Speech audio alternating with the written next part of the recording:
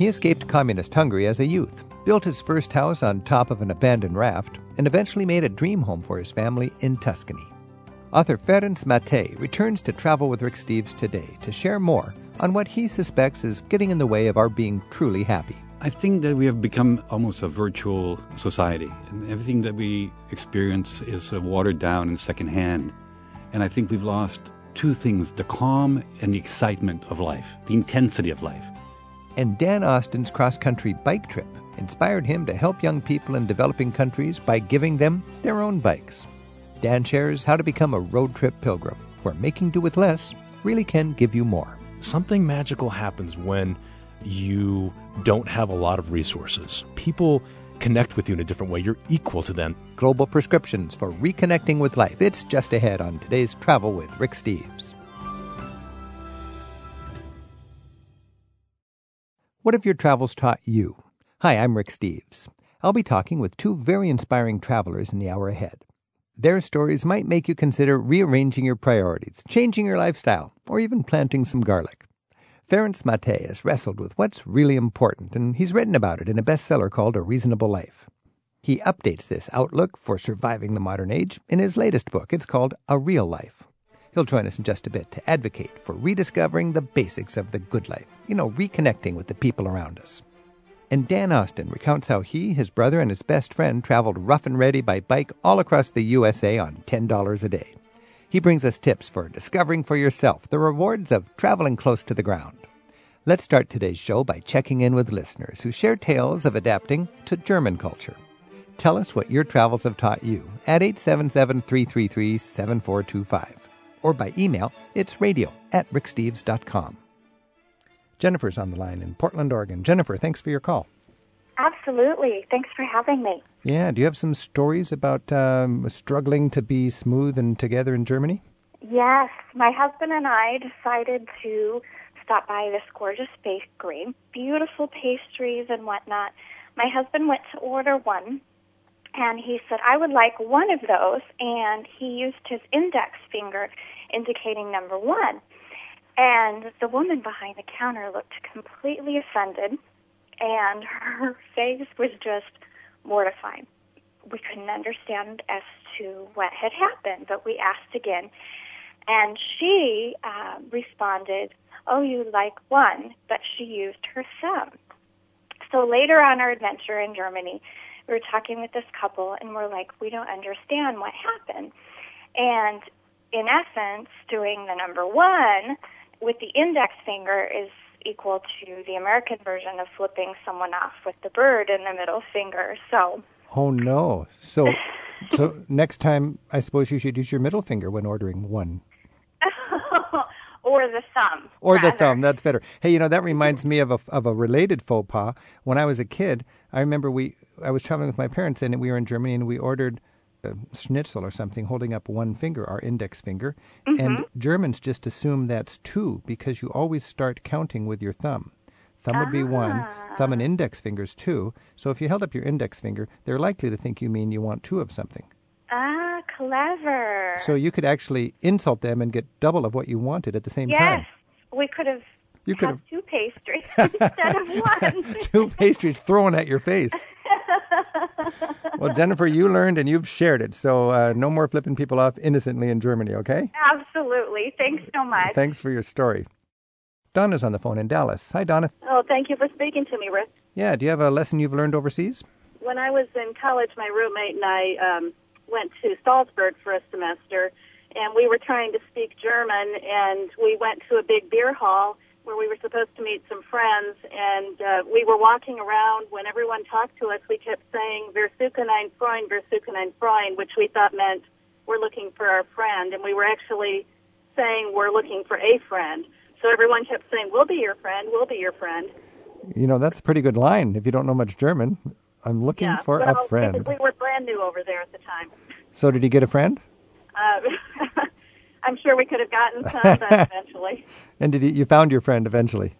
Yes. And how was the rest of your trip? Oh, it was wonderful. We had another incident where we were chased by police. We thought it was just a car coming towards us with lights shining and men yelling, and They chased us towards the house we were living in, and when we jumped over the fence and got inside, we found out that we had been walking across the construction site for the new opera hall, and they thought we were stealing building material.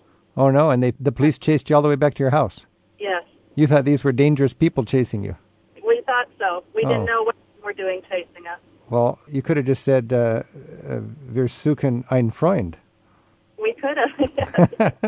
All right. Hey, well, you survived your faux pas, and I think you had a good trip to boot, so that's great. Thanks for your call. Thank you. I'm Rick Steves. This is Travel with Rick Steves, and right now we're screwing up together in Germany, and it's kind of fun. Our phone number is 877-333-7425. You can email us anytime at radio@ricksteves.com. Mary in St. Louis emails us, and she tells a story of an education she got on her German trip. Mary writes, "My modest sister visited a German spa with some friends. She was embarrassed to see people of all ages and body types walking around naked, and was intimidated when she realized she was expected to leave her bathing suit behind when using the spa facilities. She was mortified when the attendant, a cranky, wrinkled lady with no teeth, ran after her screaming, 'Trocken, trocken!' Her knowledge of German language was limited, and she had no idea why she was being singled out, naked in front of God and everyone. Turns out it is mandatory to shower before entering the spa, and she was trocken, that means dry, much to the disdain of the snarling attendant. Boy, if you want to feel awkward, if you're not used to running around naked with a bunch of people who are very good at relaxing, with attendants who are very good at keeping everybody in line, go to a spa sometime in Germany."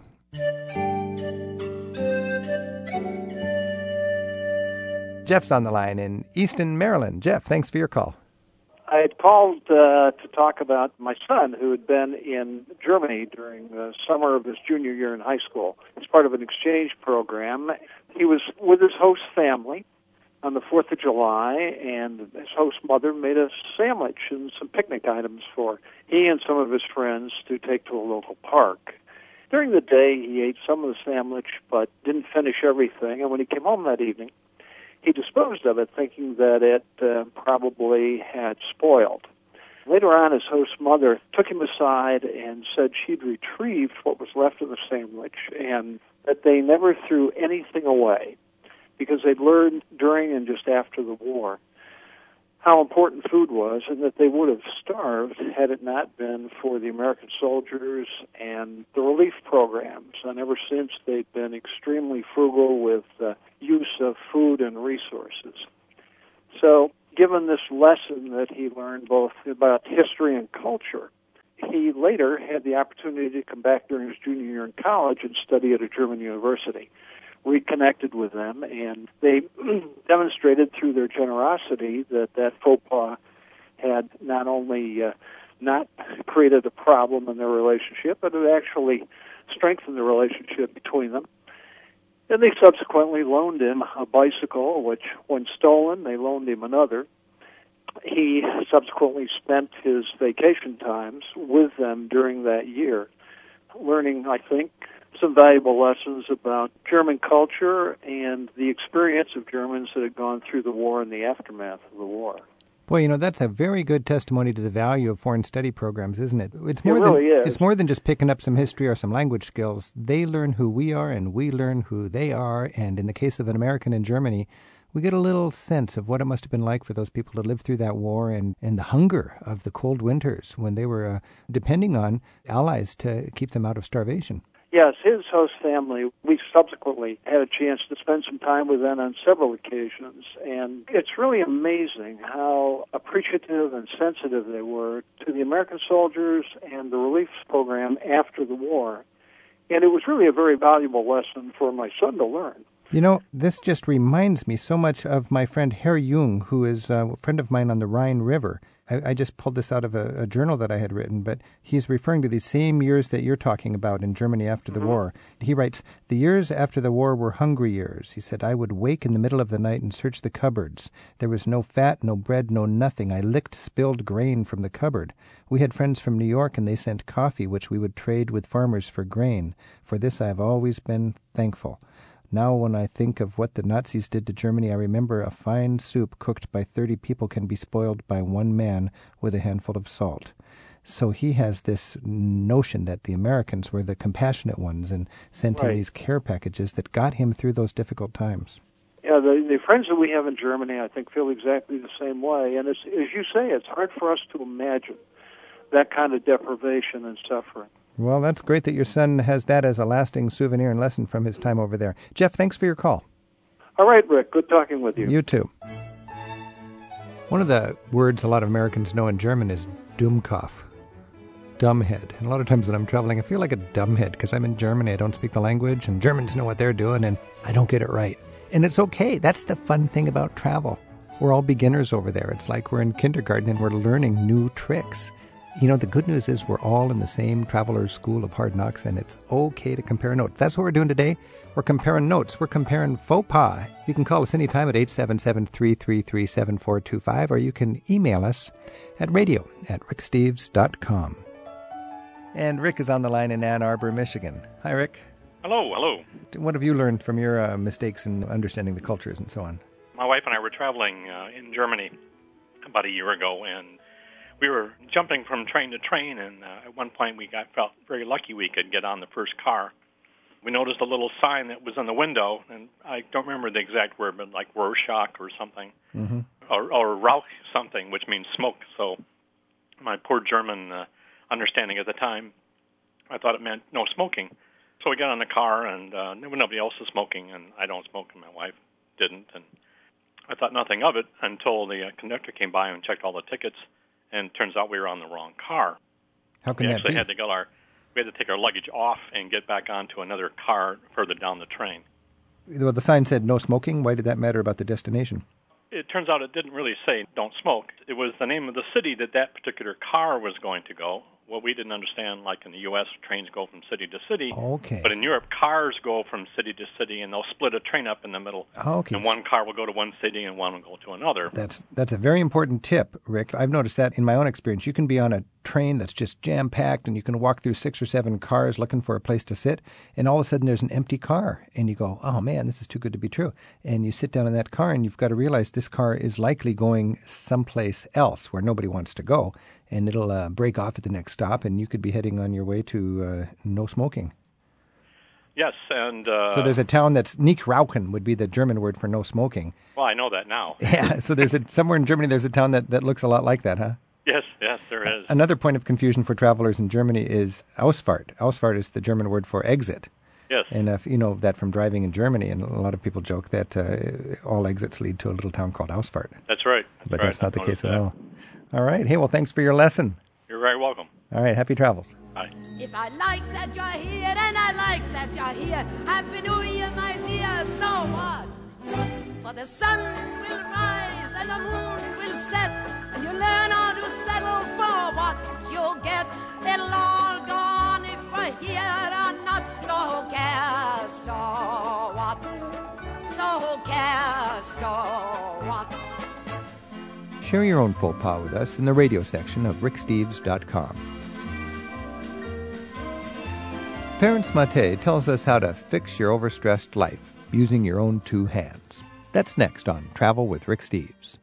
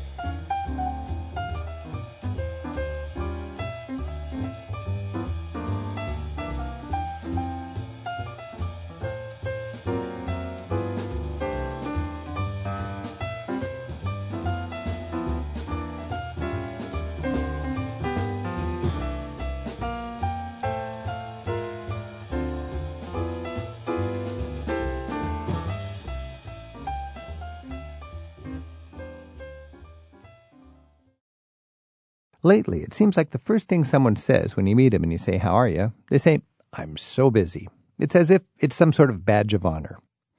All this rushing around is part of our everyday routines, and it's even how we Americans all too often spend our very brief vacations. But what price do we pay for all this busyness? That's what Ferenc Mate has been asking. Now, don't get me wrong, he's been pretty busy too. After fleeing communist Hungary as a youth following the failed revolution back in 1956, he went on to build and restore his own boats and homes, and that includes a 13th century friary, which he turned into his dream house in Tuscany. That's where he grows grapes now for his own Brunello wines. He's also written more than a dozen books. His latest is a wake-up call to rediscover the roots of our happiness and take control of our days. It's called A Real Life, and it'll be out shortly in paperback. Ferenc, thanks for joining us. Oh, thanks for inviting me. A real life. A real life as opposed to what?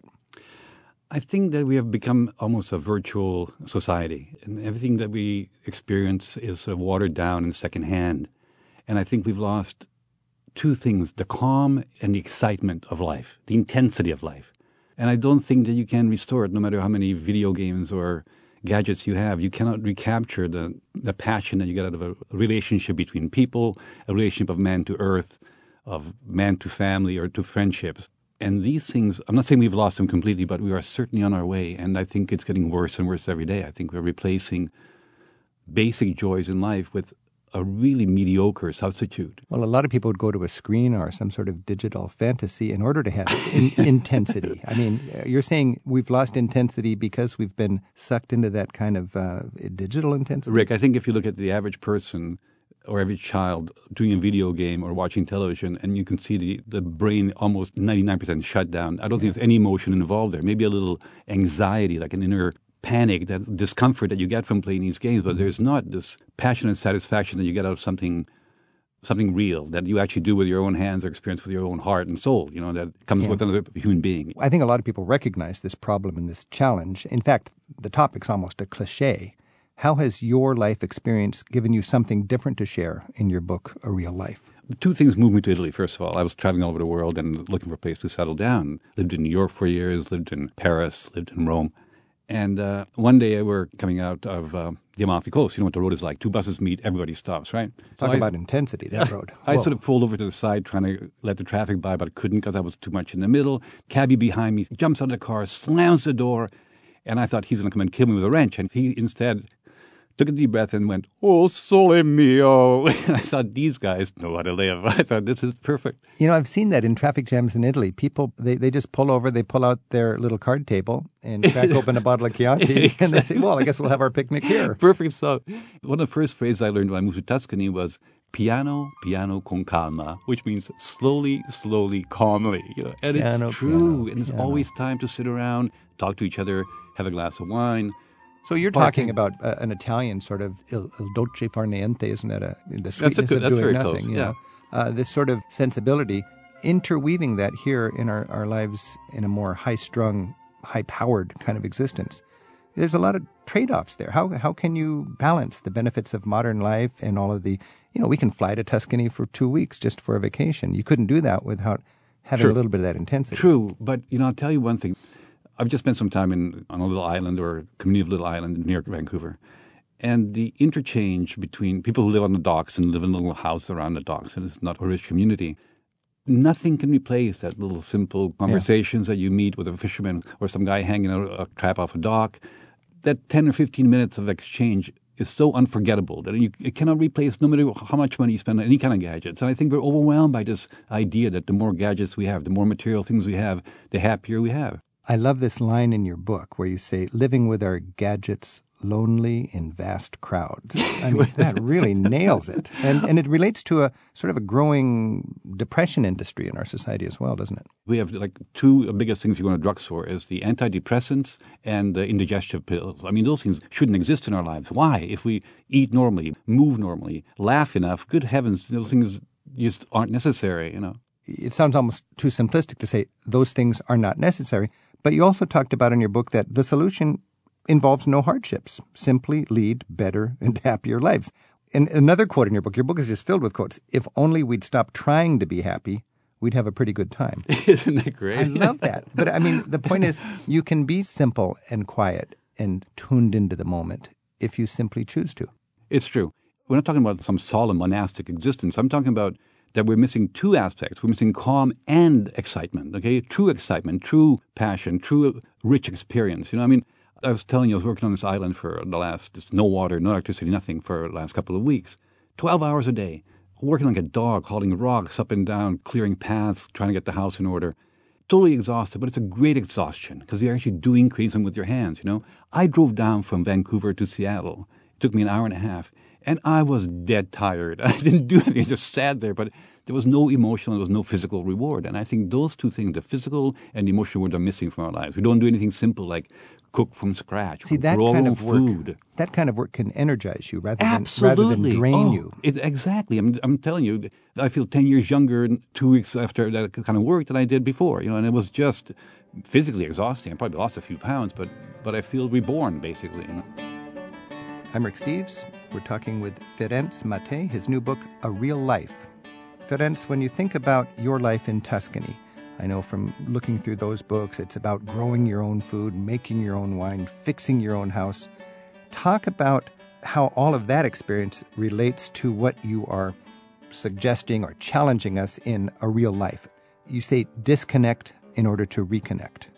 We are so reliant on outside sources constantly to look after us, to help us, that we forget the enormous pleasures and the satisfaction, the fulfillment that you come from doing something yourself, okay? So that is a huge irony, to be so fanatic about being connected that we actually become disconnected. Yeah, become frightened if we don't connect with some outside source that might help us. If we were self-reliant to some degree, I mean, people used to build their own houses, you know. It's not that difficult cutting 2x4s. People used to do their own gardens. They used to grow most of their own food for pleasure, you know. Right. Now you go through most of the countryside here and fruit trees aren't pruned, they're abandoned. Vegetable gardens are few and far between, more and more so. You kind of comment from your perspective in Tuscany, looking at American society, that you see isolation, depression, and overweight people. It really is it's a very noticeable comparison. I'm not saying Italy doesn't have it, because Italy's going the same way. It's just that we're behind a few decades, but, you know, we're certainly getting to the same point as any other Western country is.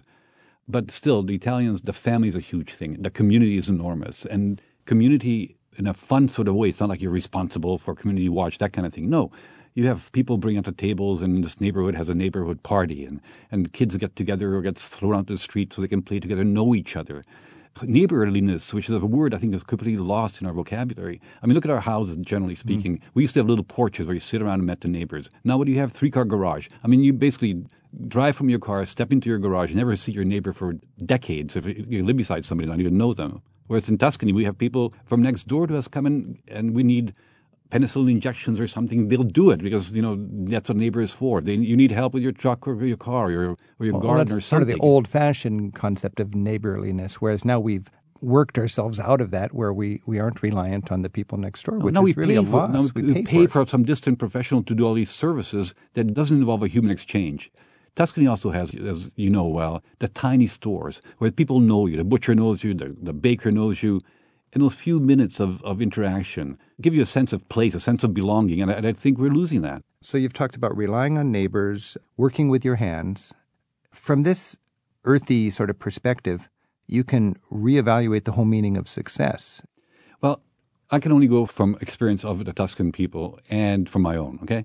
I can tell you that no matter what I do, how many books I've written, one of the proudest things I do, and it's a yearly event, I grow garlic. And I tell you, nothing is more thrilling than sticking 100 cloves in the ground and seeing every one of them come up, you know? And you feel, my God, I've really done something. And it's such great garlic. It's all organic, so it's not really strong, but it's totally full of flavors. But then sharing it with pleasure. Somebody. Oh. See, that must be the capper. That's the biggest thing, you know. That must be the capper. Your friends going for dinner, he doesn't mind garlic. Dude, it's great garlic.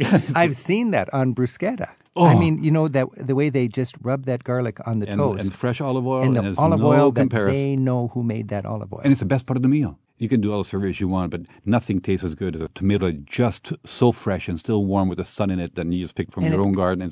And at times, Rick, I mean, I've known it from our neighbors where the grandfather works with the 5-year-old granddaughter.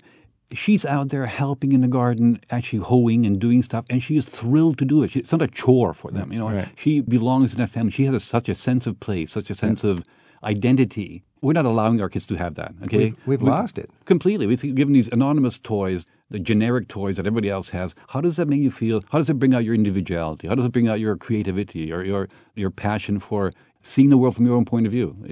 We're binding our children's hands, basically, with this stuff. I'm Rick Steves. We're speaking with Ferenc Matei. We're talking about A Real Life.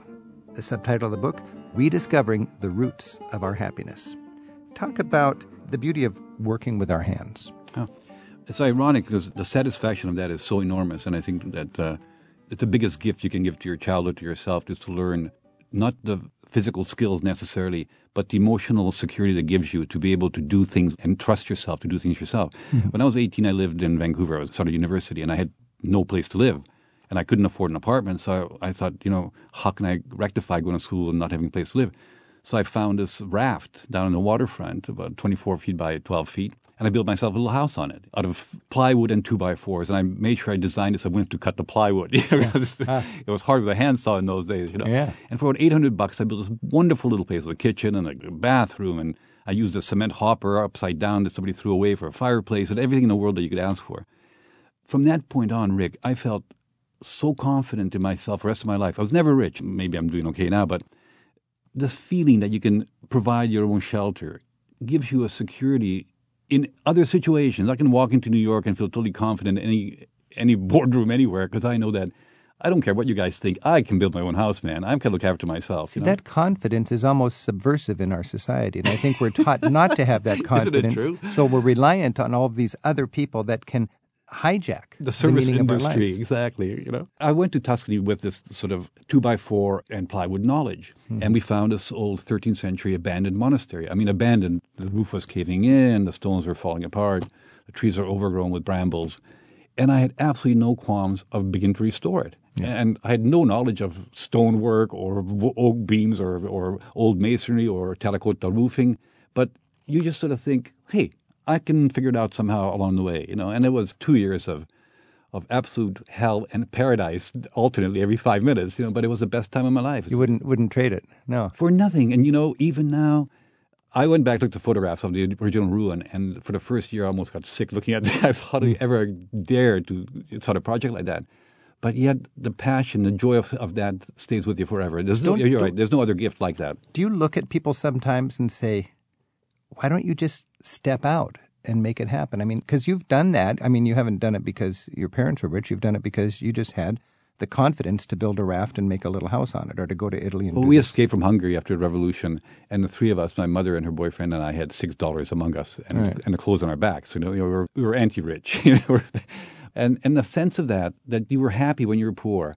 And no matter what happens, whatever you lose, you might regain that happiness. I traveled in Mexico for 6 months, Mexico, Guatemala, Costa Rica, with my wife 40 years ago. Mm-hmm. And we had this old Volkswagen camper. Best time of our lives. Yeah. Best time of our lives. Oh, my very best trip was when I was sort of a scavenger on the streets of Europe also. You're kidding, I mean, those are the rich experiences. Well, look at the great toy we have, GPS. You are robbing yourself of the world's best encounters, getting lost, meeting people that you never planned to meet, seeing things at places nobody ever saw because you're on the wrong road. It's life's greatest joy, We're down in Puglia, and there were two choices on the map, both green roads on the map, one along the coast, one internally. And we asked in a little town, somebody, I said, could you tell us which is the more beautiful road? He started looking at the map. Within 2 minutes, there were 6 people arguing. No, ma che ne dici? Ma non è vero. I wouldn't send my mother-in-law on that ugly road. This was probably 15 years ago, and I have never laughed so hard in my life. Would never happen with a GPS, No, I'm with you there for sure. I'm Rick Steves. This is Travel with Rick Steves. We're talking with Ferenc Matei, his book, A Real Life. Ferenc, once I started getting into this book, it finished sentences that I had been trying to write for me as far as lifestyle goes and so on. I mean, you wrote, for instance, joining a group that meets just once a month produces the same happiness increase as doubling your income.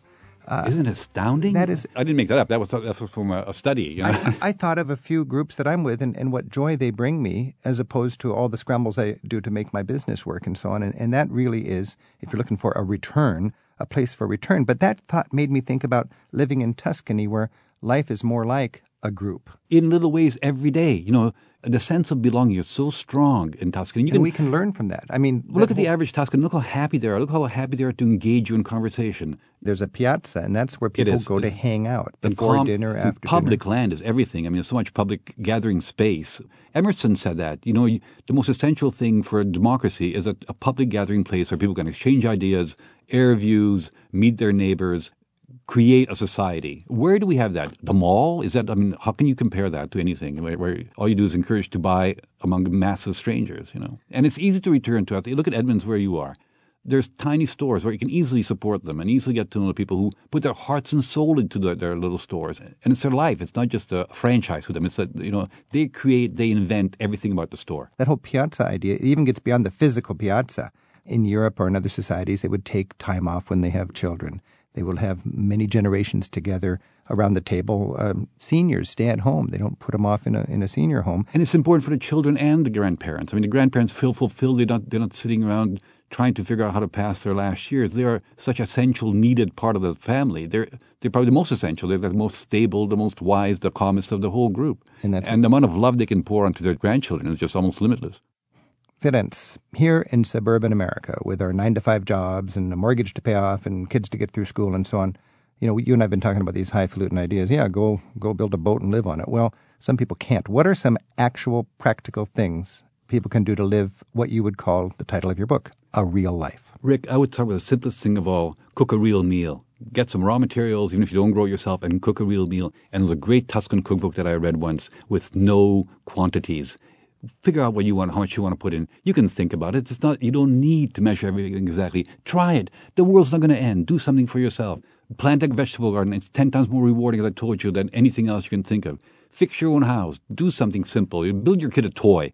You know, I built my kid a birdhouse and a couple of odds and ends. And I still remember that, and he still treasures it. My grandfather built me a little castle when I was a kid, and with wooden soldiers.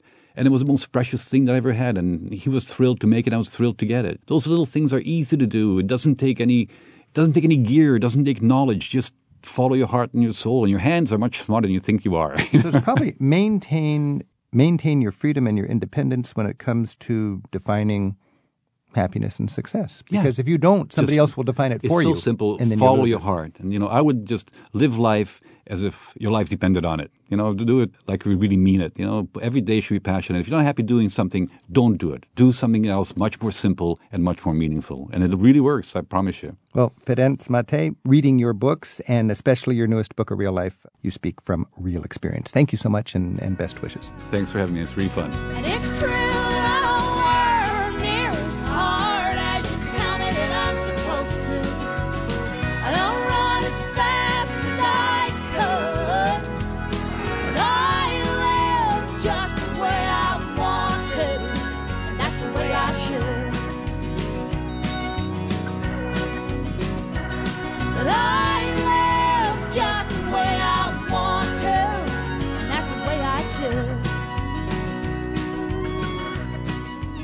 Ferenc Mate's website is ferencmate.com. His name's spelled F-E-R-E-N-C-M-A-T-E. You'll find a link, plus more from Ferenc, in the radio archives at ricksteves.com. Up next, we'll see how to put these ideals into practice on the road by learning how to become what Dan Austin calls a road trip pilgrim. It's Travel with Rick Steves. I love it when people travel with purpose, especially when getting out of your everyday comfort zone pays off in ways you couldn't have imagined. Filmmaker Dan Austin's life is a good example. He chronicles a life-changing bike trip across the U.S. in his book and documentary called True Fans, and he's since written a fun little guide to traveling close to the Earth. It's called The Road Trip Pilgrim's Guide. RoadTripPilgrim.com tells more about it. Dan's now leading a nonprofit called the 88 Bikes Foundation, which brings joy and bicycles to young people in the developing world. Details on that are at 88bikes.org. Dan Austin joins us today, and he has a fascinating story. And Dan, rather than me explain it all, tell us just in a brief overview where your travels started and where they led you. Sure. So a few years ago, my brother and best friend and I biked across America. We wanted to do it right. We wanted to really see our country and get to know it. We went on mountain bikes. We towed everything we had in the Ark of the Covenant, this bike trailer we pulled behind our bikes. We didn't shower for weeks. We camped on golf courses, the tops of mountains. We had a great time and got to the Basketball Hall of Fame at the end of the journey. That was kind of the beginning of this meaningful travel, this idea of going on pilgrimages, or what I call in my second book, the road trip pilgrimage, which kind of has sort of a dirtbag sort of mentality to it, I guess, as well. And then that led you to an organization that you've started? Yeah, so we were going to do a bike ride through Cambodia several years after that, actually 10 years after we biked across America. And we wanted to give our bikes away at the end of the ride to 2 lucky kids. This was in Cambodia. And we found an orphanage in Phnom Penh, but we realized 2 weeks before we left that there were 88 kids at the orphanage, which meant that 2 kids would have a great day and 86 kids would have kind of a lousy day, and we didn't want that to happen. So we launched a fundraiser, and within just 4 days, we had all the money we needed to buy bikes for all of the kids, and we went to Cambodia. The kids got the bikes. It was this incredible, what we call moment of happy, and my brother and I realized right then that we wanted to do this for years to come. Wow. What a cool, inspirational story. Now, first of all, the bike trip that you took that sort of kicked off this amazing sort of passion you have now, it was from West Coast to East Coast? Yeah. We started off in Venice Beach, right, in Los Angeles, over the top of San Bernardino Mountains, across the Mojave, Rockies, and ended up D.C. up the coast to Boston. And what was your budget per day for that trip? $10 a day. $10 a day. Yeah. Wow. I've got this book I'm holding of yours, The Road Trip Pilgrim's Guide. And at the end of the book, sort of in the appendix or something, you've got this oath of the road trip pilgrim, and it's got little blanks you fill in. So I filled this in, and I'm going to read it. I'm going to read it now, and this is sort of my oath here. I, Rick Steves, am going to ignore anything that gets in the way of taking that epic pilgrimage I've been meaning to take across Russia on the Trans-Siberian Railway. That's nice. I'm going to put aside my need for good coffee and the internet for 2 weeks. So I got to fill that in, how long I'm going to go, what I'm going to do without, and get going. I'm not going to be discouraged by the ego traveler. In fact, my pilgrimage has never been done before because I am doing it. So even though I may walk a path worn by thousands, it'll be a wholly unique and epic quest. By turning the page, I take the oath to make this thing happen, to never compare, and to have the time of my life. I, Rick Steves, take the oath and become the road trip pilgrim. It's a declaration. It's an empowerment. Yeah. I think travel at its best is when you go because you really want to, because there's something about that particular journey that cues into who you are and to seeking a greater sense for your own identity. And like it says in the oath there, it could be a path trod by thousands. It could be But I like that. It's the first time it's ever been done because exactly. It's me and I'm unique. And that was great, by the way. That was a very nice utilization of the oath. I love that. Well, that's fantastic. This is not just a radio interview here. This is something I'm taking to heart. I think this is very cool. I'm not going to be discouraged by the ego traveler. What is that line supposed to mean? Well, I think that, there's a temptation sometimes in travel to want to just hit as many possible places as you can, checklist. And, we all want to see everything, right? Because it's all interesting. But I think that you can get distracted by having a deeper sense of travel and self if you just checklist it instead of just spending a little time and going because you want to and embracing wherever you are and whatever you find and seeing the essence of that. Great travel writers from Robert Louis Stevenson to Carl Franz have said that sort of philosophical thing. Wherever you go, there you are. Exactly. When we finally got to the East Coast, it was wonderful to hit the Atlantic Ocean, but it was really all those adventures that came in between that made the journey. It's pretty rough living. I mean, $10 a day, this is serious stuff. And I really think there's an interesting psychological barrier or some kind of barrier put between you and the experience you envision if you have too much money. I completely agree. And, if we were to do this now, we'd probably have a few more resources. We'd probably have a hotel here and there. But when you are forced to, to camp out, to really embrace the communities you're in, something happens, and it was this way when I biked through Mexico. I biked down the Gulf Coast of Mexico as well. And something magical happens when you don't have a lot of resources, when you just embrace the journey. People connect with you in a different way. You're equal to them. There's not this, inequality. And I don't know, something about just going with limited resources was probably the best thing about that trip. One thing good about going with limited resources is you meet the crazies. For sure. You meet the crazies and you also meet sort of guru people that you can learn from. Well, you meet the full spectrum of humanity. You kind of bring out the guru, the crazy, the true fan, the hero in everybody. It's like something about that approach strips off the layers so that, everyone becomes a little more true, a little more of their true essence, Do you talk to people that a lot of other people would sort of cross the road not to talk to? Well, I think they often come and talk to us. So you become a crazy yourself. Probably so. Part of the family. Well, when you haven't taken a shower for 2 weeks or a bath for 2 weeks. Well, I remember I was on my first, longer bike trip across Colorado back when I was just out of high school, and there was a guy who'd obviously been traveling for a lot, and I was riding my bike out of town, and he was sitting by the roadside, and we kind of exchanged this glance, and it was like, the glance of the wanderer. And that was the first time I realized that when you're on the road like that, you're kind of just embracing the elements, whatever else. You have this bond with those folks. It's the great equalizer. Being on the road with no money. And, it's the same thing when you think of the famous pilgrimage, probably the ultimate, most famous pilgrimage, the Camino de Santiago. There's two kinds of pilgrims. There's pilgrims that are really in the elements, and there's pilgrims that, have somebody to carry their bags and stay in nice hotels. Exactly. And that's a perfect example of, what we brought up earlier, the idea of, there is a path that's been worn by, millions, and yet your journey is the first one if you were to do it. I'm Rick Steves. This is Travel with Rick Steves. We're talking with Dan Austin. And Dan wrote a book called True Fans about his bike ride across the United States from California to the Basketball Hall of Fame in where? Springfield, Mass. That was the end. Massachusetts. So the whole country. Wrote a book called True Fans, and your book, The Road Trip Pilgrim's Guide. It's really a guidebook. You read through this book and you realize, okay, packing. If you're a pilgrim, you got all of your stuff on your back generally. You want to pack light, but there's certain things that you do want to bring along because you're a pilgrim. Talk about books that you would read on the road. Oh, man. Well, the books that we read going across America remain, stenciled into us as part of that journey. I remember finishing Desert Solitaire by Edward Abbey on a pit toilet beside the San Miguel River in Colorado. I remember that day distinctly, and coming out of that going, dang, that was a good book. Because where you read a great book really has an impact on how great the book is. Well, we just crossed the desert, Abby's country, and we just crossed into Colorado, and coming out and seeing the stars, and my friends are at the picnic table with the camp stove, and something about that image having nothing to do with the pit toilet, but you got you have time to read. So. Yeah, and I remember that distinctly. And of course, my friend Clint read Huck Finn. How could you bike across the plains and cross the Mississippi River and not read something from Twain? Kerouac, did you read? Definitely On the Road. We read On the Road when we were there. Absolutely, Dharma Bums. Yeah. Read it on the road. Read it with a stubble. Read it after having eaten some sludge. Tell us about cuisine. High cuisine on the road. What's sludge? Well, when you're broke, you improvise. Our trusty camp stove fired up a couple times a day at least, and we made this sludge concoction. Pasta packets, Lipton's noodle soup, anything we could find, potatoes, cabbage. We tossed a whole cabbage in one time, just the whole thing, and let it stew. And then you kind of mix it around, it congeals, the water boils off, and you have this sludgy pasta mix. It's great, high on carbs, powers you down the road the next day. In the morning, it's congealed together, what we call sludge cake. You slice it into chunks, and you eat it, and you're on your way. It's like the first power bar. You eat it cold, or you heat it up?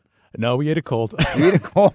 We had to save gas. We had a budget. Oh, that's interesting. That is very hardcore. And you even talk about getting free food from, like, leftovers from restaurants and stuff. What are some tips on just, if you're on the road and you don't have any money, where will you find some free food? Well, the great thing about it is that, folks want to encourage your journey. You know, they see you rolling on your bikes. They're probably envious a little bit. Oh, I think so. I think that maybe envious, but also hopefully inspired, I'm envious and inspired by my kids were slumming around South America like I did when I was a teenager. And I think back on my Europe through the gutter trip, and I wouldn't do it now because, I don't know, I'm just more careful and I need a few more comforts. But we can still do it. I mean, people of all ages and all budgets can still have what you're talking about, becoming a road pilgrim. Certainly, and you don't have to go on a budget of $10 a day. You can stay in nice little guest houses. I think the whole thing is, though, to seek for that authenticity, to seek for the connection with people, and, to maybe push the comfort zone a little bit, camp out once in a while, ride your bike. Okay, talk then about not bathing. You get used to it. For me, I got to wash my hair every morning, or it's just a weird day. And I went for 3 or 4 days in Europe without washing my hair. It was actually kind of a cool experience. You went like 2 weeks or something, you said. We did like 3.5 going 3.5 across America. Weeks? Yeah. And you're not just like sitting around in a library reading. You're biking and sweating. Oh, yeah. So you got grimy in 3.5 weeks. We did. But, the great thing about being on the road is that every lake, river, stream, hot spring, swimming hole, we were in. So, we didn't shower for 3.5 weeks. Oh, okay, but you were jumping in lakes. Oh, absolutely. Oh, good. Absolutely. Oh, that's nice. Yeah. We were on a bus once from Istanbul to Tehran. It's like a 4-day bus ride. And the bus driver was like our mother, and he would stop in the middle of nowhere and say, "Everybody into the river." And I just can't imagine that on a bus in the United States. But it's kind of nice just to be in the elements when you want to jump in and get clean. I think it's a huge part of the travel. Absolutely. Talk about camping free. You're biking across the United States. $10 a day. You'd rather spend it on food than a roof over your head. Yeah. As you well know, lodging tends to be the biggest expense for any traveler. if you can eliminate that expense, you suddenly have, greatly amplified your budget. Right. So, town parks are great. Small towns are fascinated by somebody rolling through on their bike. They'll love you. One morning we were in Nebraska, big storm hit. The next morning, this guy walked across the street with coffee for us. Said, "Well, I just wanted to see if the storm didn't kill you." So. You're right. In a small town, I mean, you guys you're not thugs. You're obviously idealistic people out there biking around, and you're not dangerous. You don't threaten people, so you can just throw out your sleeping bag in a park. Absolutely. We were only kicked out of one park going across America where the cop or whoever did not give us another option. Only one time. And then we were taken in there was a church just down the street. So you can sleep in churches? Sleep at churches. That's great. That happened many, many times. They'll take great care of you. Any denomination. There's a little list in the book of the...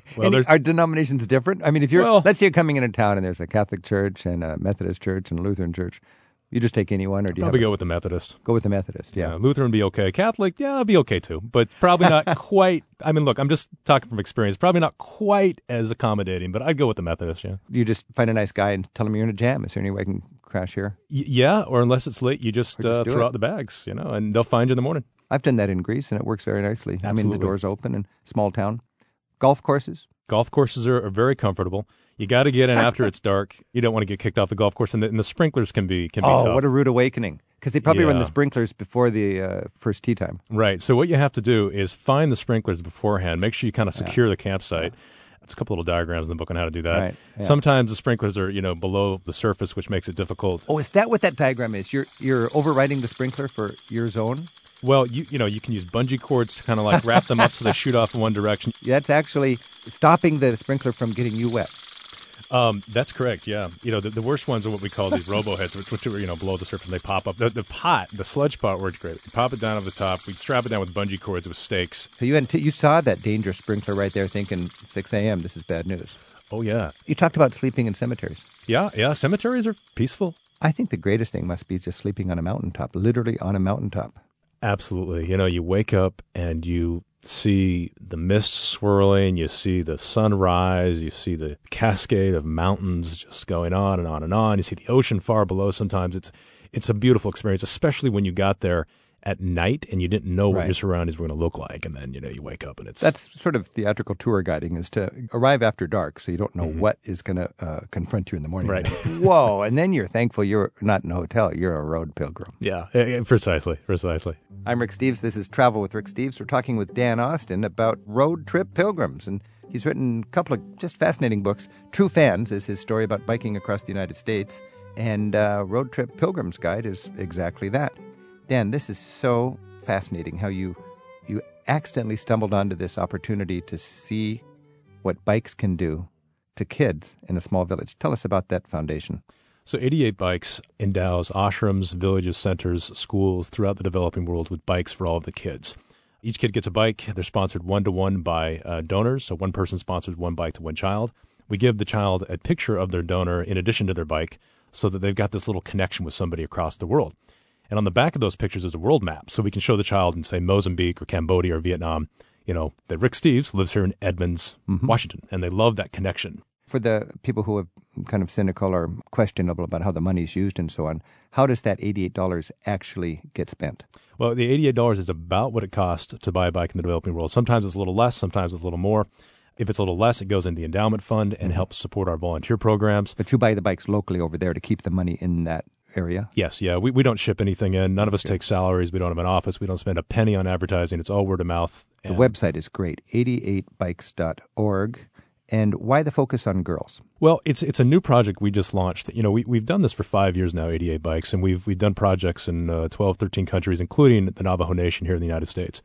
And we found that while kids around the world love bikes, that girls especially in these locations, that they have unique challenges, and we wanted to really encourage them and help them. And we also found the girls at that level are usually a little more mature and are able to embrace the bike, to use it, and gives them a little more confidence in a male-dominated world. It does, and we endowed an ashram in Bihar, India, which is the poorest, most dangerous state in India, as you well know, and all the girls there are rescued from sexual slavery, and they told us that the bike helped them feel equal to men. Yeah. And when we heard that, I think we knew that we wanted to shift our focus and really do that for a while. So that's our new project, Project Asha. So you've got programs in East Africa, East Europe, Latin America, in in the United States and in Southeast Asia. Personalize it for a moment. Tell me just one story when you delivered a bike and you realized this is worth the trouble. When we were in Uganda in a refugee camp, I remember there was one boy there who, like a lot of kids in the region, had lost both of his parents to the fighting with the LRA. And, you know, he was both the father and the big brother then to his younger siblings. And when he got the bike, you know, he wasn't jumping up and down and giddy like the kids in Cambodia, but there was this sense of just, you know, you could tell this bike meant so much to him. And when he put his hands on the handlebars of that bike, you know, he never even looked at us. My brother and I were there, and we were like, wow. You know, you could tell this was just a huge day for him, because now suddenly he had a means of not only having fun, but being able to support his family. You know, a lot of Americans are loving and compassionate people, but they're not very good at understanding the gap between rich and poor. And when you see what an $88 piece of gear can bring a kid in a scary world, that's pretty rewarding. Yeah, it's pretty remarkable. I mean, it's a fair sum of money. Obviously, it's $88, but at the same time, in the grand scheme of things, it's a very small sum of money. It's a nice dinner out, or it's a new life for a kid. It's a new life for a kid in Uganda or something like that. I'm Rick Steves. This is Travel with Rick Steves. We've been talking with Dan Austin. His book, Road Trip Pilgrim's Guide, gives us what we need to know to not shower for 2 weeks and have a life-changing experience. And his website, 88bikes.org, explains how we can all change the world one bicycle at a time. Dan, thanks for joining us. Thank you. Yes, have lots of fun on your bikes. Bye-bye. Okay. Bye. Goodbye.